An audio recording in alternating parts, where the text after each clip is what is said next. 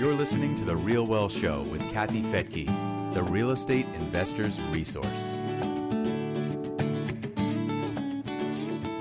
Are interest rates going to go up? And if so, how would that affect the housing market? I'm Kathy Fettke, and welcome to The Real Wealth Show. Our guest today, Chaley Ridge, is an expert in these things. She is president and CEO of Ridge Lending Group and has been an established real estate investor for over 20 years, holding as many as 42 investment properties across the United States, and is helping other investors do the same. So, Chaley, it's so great to have you back here on The Real Wealth Show. Welcome. Thank you, Kathy. I love being here. It's my pleasure. Hopefully, I'll be able to impart some valuable insight today. I'm sure you will. And you're so cute because you're like, oh, is this video today? Because I just got back from the gym. Well, it is what it is. So. And I said, I don't know, somehow over the last year, it became a video. And I also just finished yoga. So here we are. Yay. All right. That's the beauty of working from home. So let's talk about interest rates. There's a lot of experts saying that they probably will creep up, but not too much, but eventually they might. I mean, there's a lot of unknowns here, but what are your thoughts on it? So a couple things. Actually, there's some great news that we just got last week, but I'll come to that at the end. That'll be my hook for everybody. Oh, good hook. So we've actually been seeing since somewhere around February of this year, rates start to kind of creep up a little bit. Largely initially due to inflationary concerns, right? We were seeing some of that. And then specific for non-owner occupied, right, our investors, and second home occupancy, there was an announcement back in March 10th, I think, to be specific.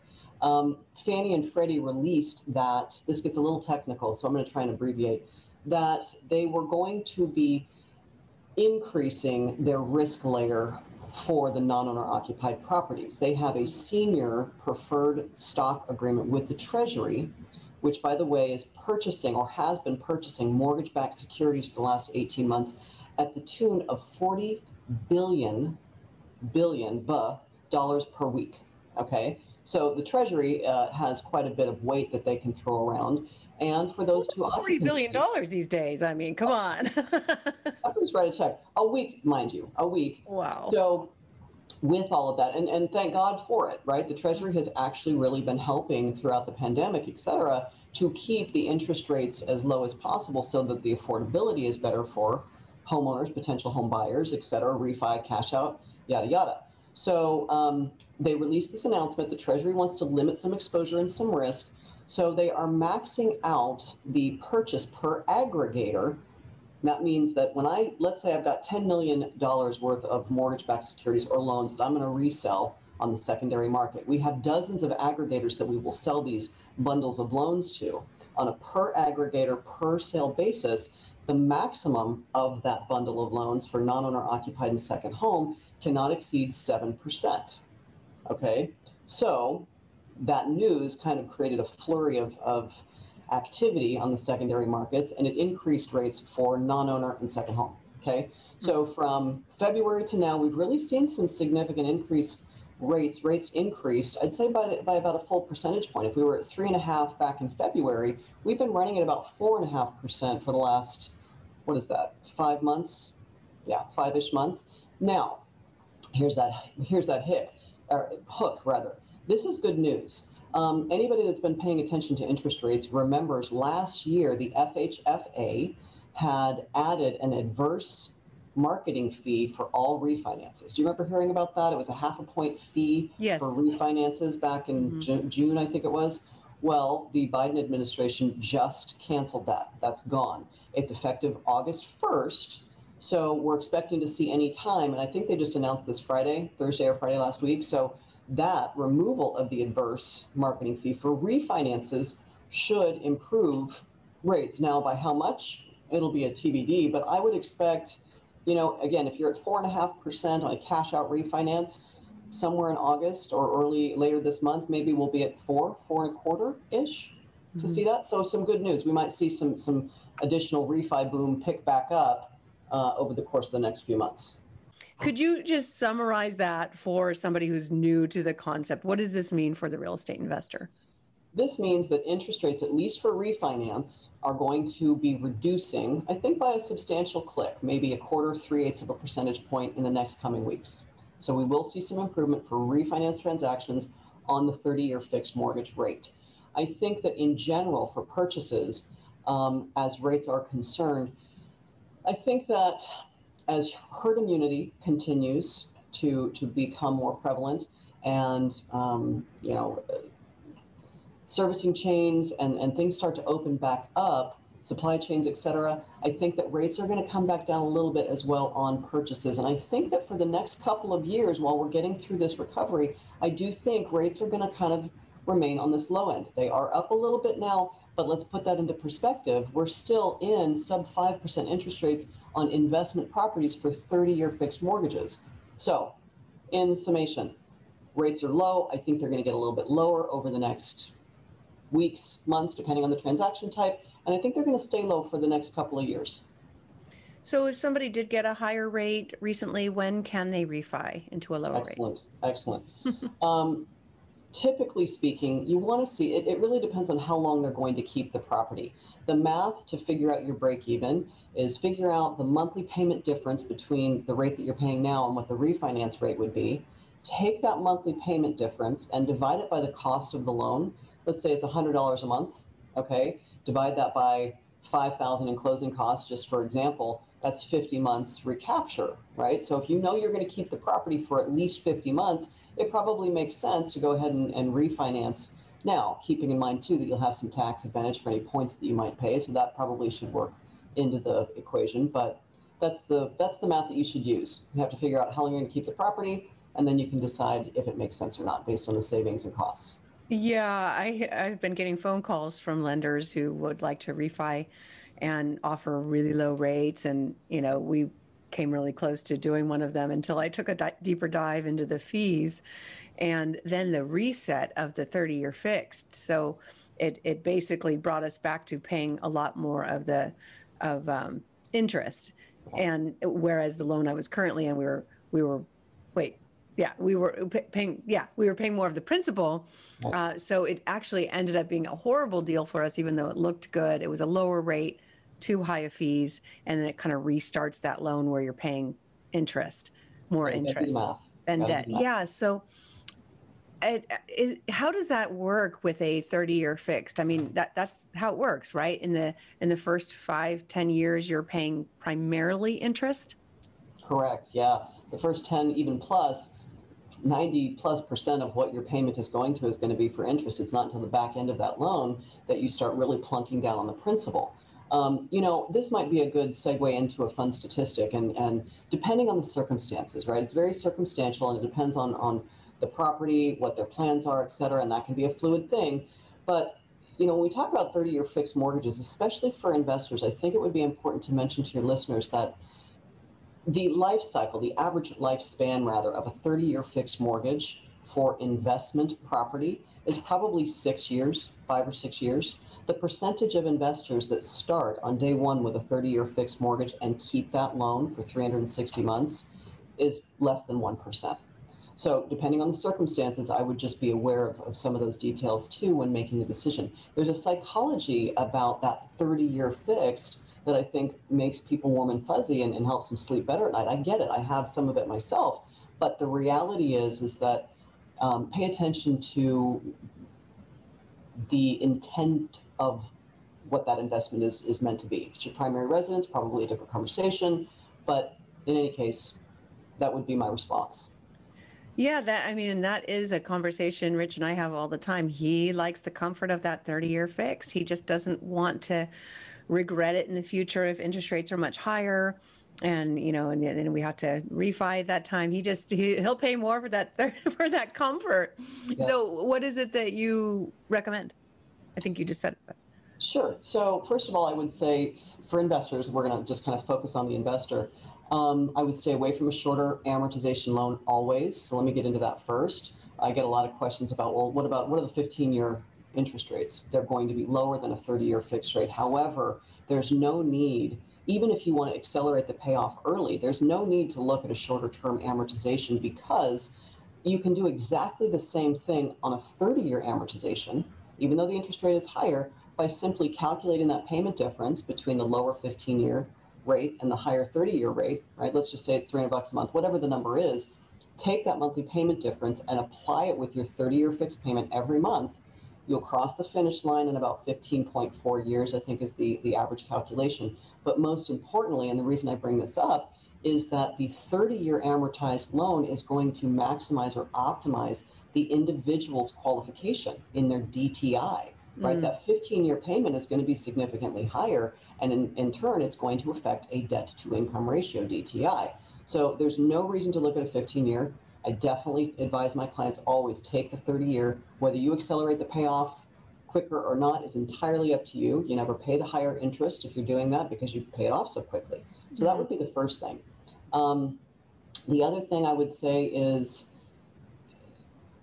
usually speaking, I like to see a recapture when we're talking about refinance, and I think that's the question. I like to see the recap rate somewhere in, that 3 to 5 year window of break even cost versus savings, again, depending on if they know what their long-term plans are. If they know that they're going to sell this thing in a year or 2 years, then, probably doesn't make sense to refinance. But if they just refinanced and they know they're going to have it in 5 years from now, I'd say look at the numbers at least and do the math.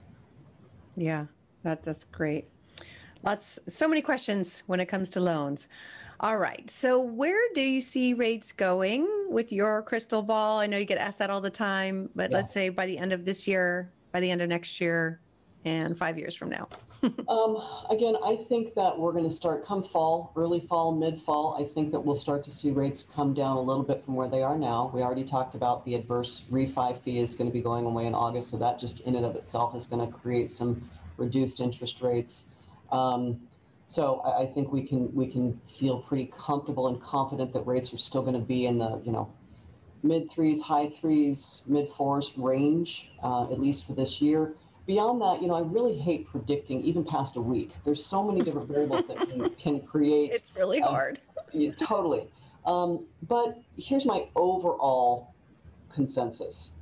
If you think about the amount of debt that as a company or as a country we have amassed over the last 18 months, the servicing of that debt in and of itself is going to make it very, very difficult for the feds to increase rates. That's just not going to happen. If you think about trillions of dollars and the payment on that debt, a blip in increase in interest rates would make millions of dollars in interest. So rates are going to stay low during recovery is what I'm going to say to that question.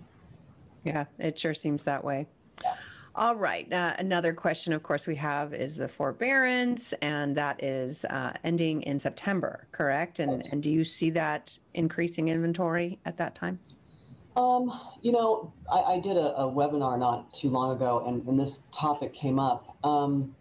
Initially, I thought, yeah, maybe. I mean, just an unfortunate casualty of the pandemic and the forbearance in particular, we will see some foreclosures. However, I don't think it's going to be as much as people originally maybe thought. I don't think that the Biden administration is going to allow that.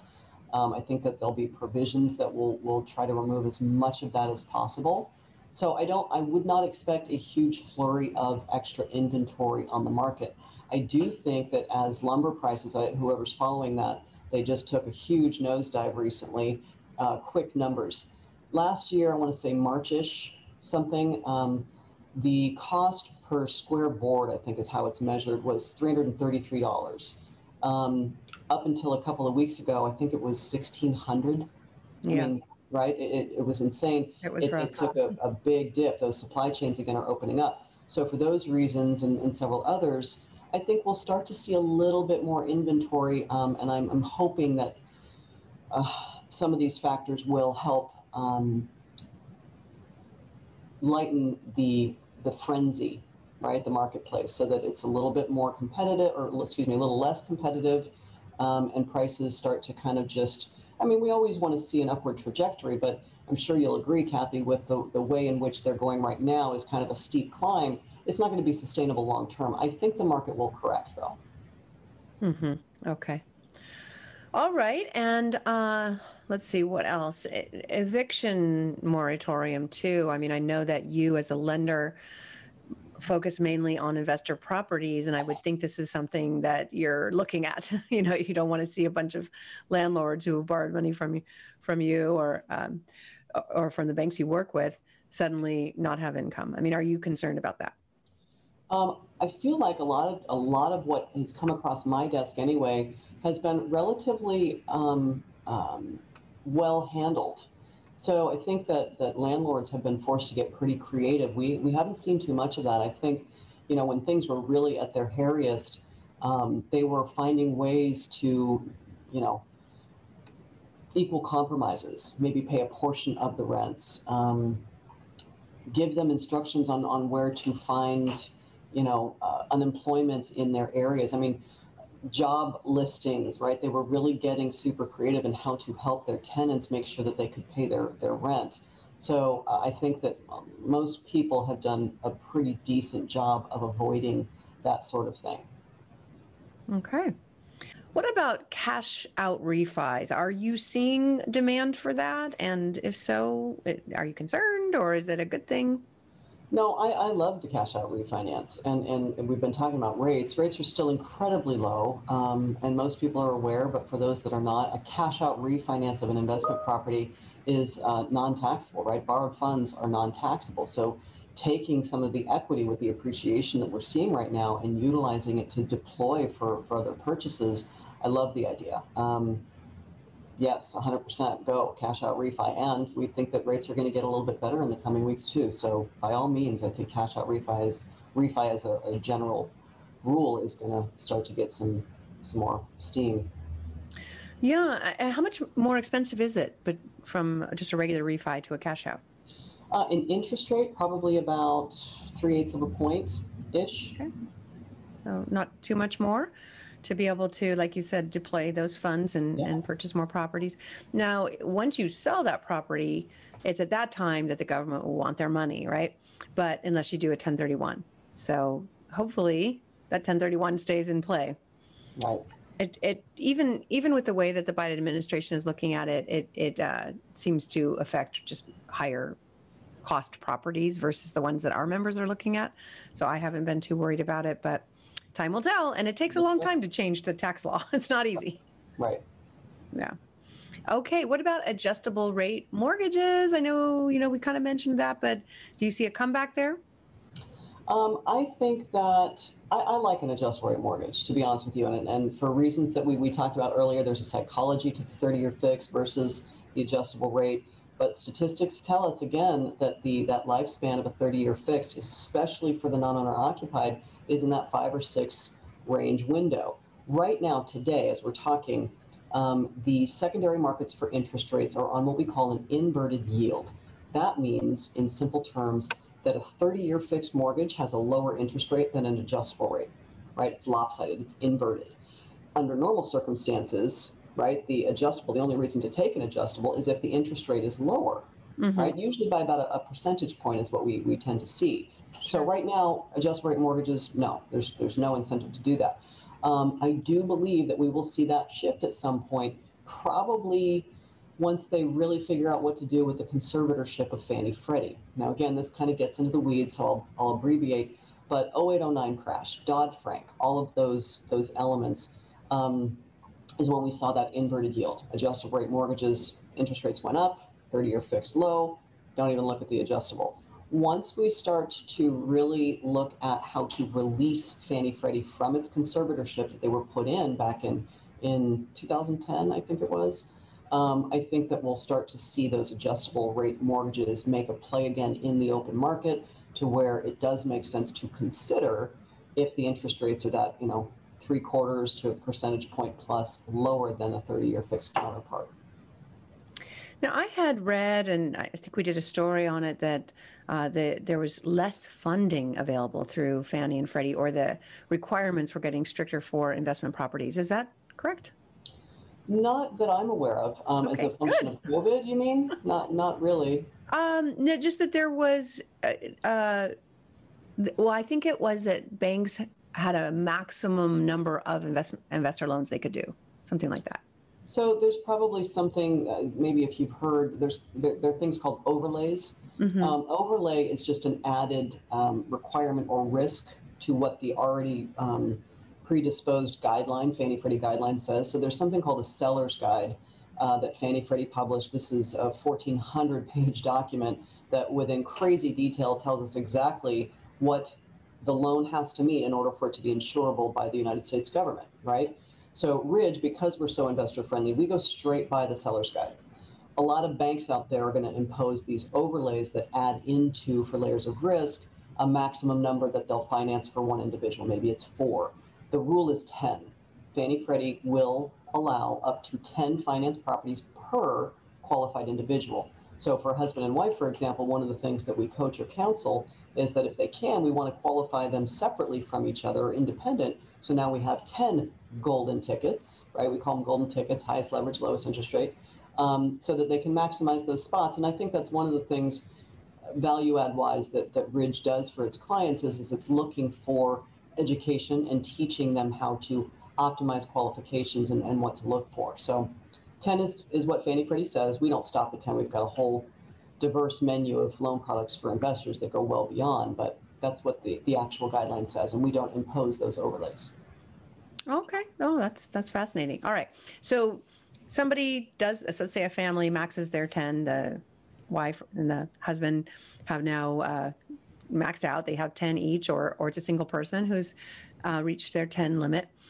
What are their options today, and are they expensive? Yeah. So there's several. Two to be specific. There's something called non-QM. Fannie Mae and Freddie Mac are defined as QM, qualified mortgages. So everything outside of that box is now non-QM. Non-QM in and of itself is very diverse, and it's not just for investors, it's for anybody really that just doesn't fit into that box. And there's no limit to the number of finance properties an individual can have using non-QM terms.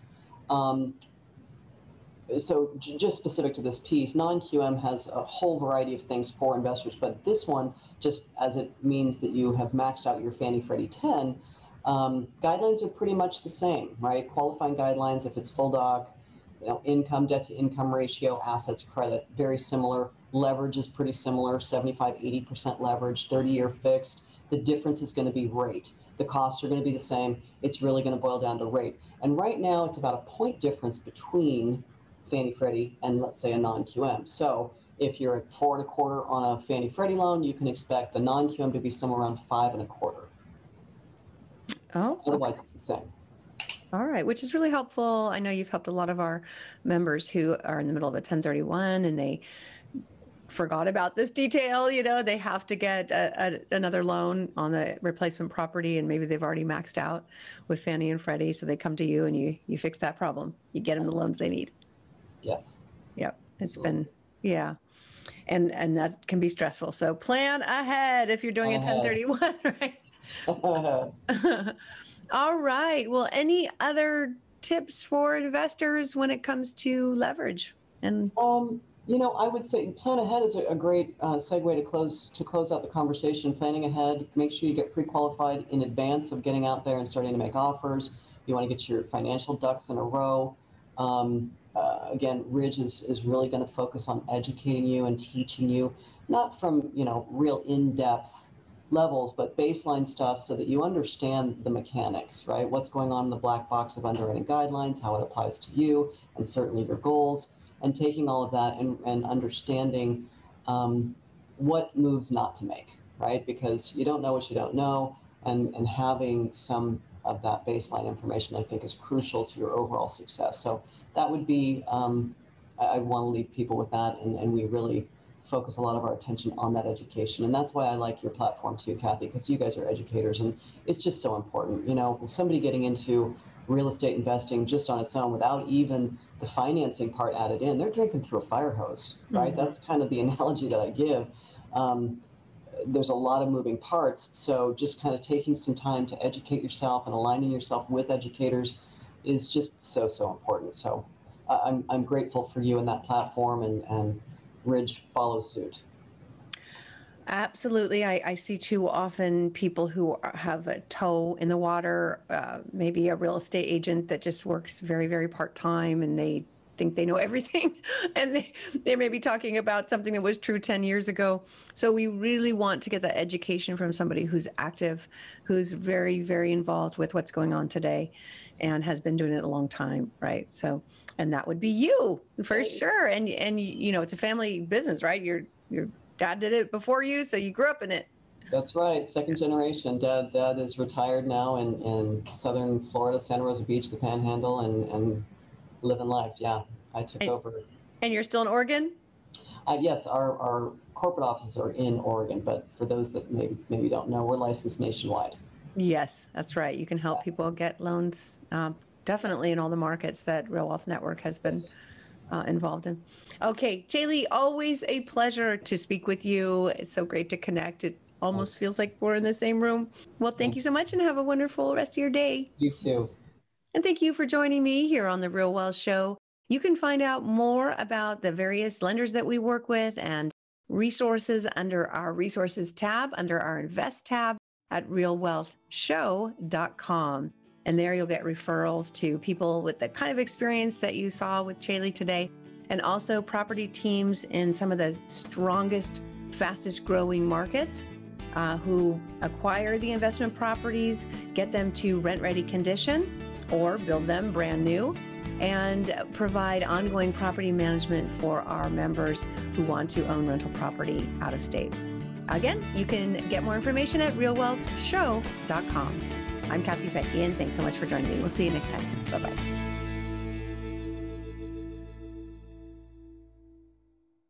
The views and opinions expressed in this podcast are provided for informational purposes only and should not be construed as an offer to buy or sell any securities or to make or consider any investment or course of action. For more information, go to realwealthshow.com.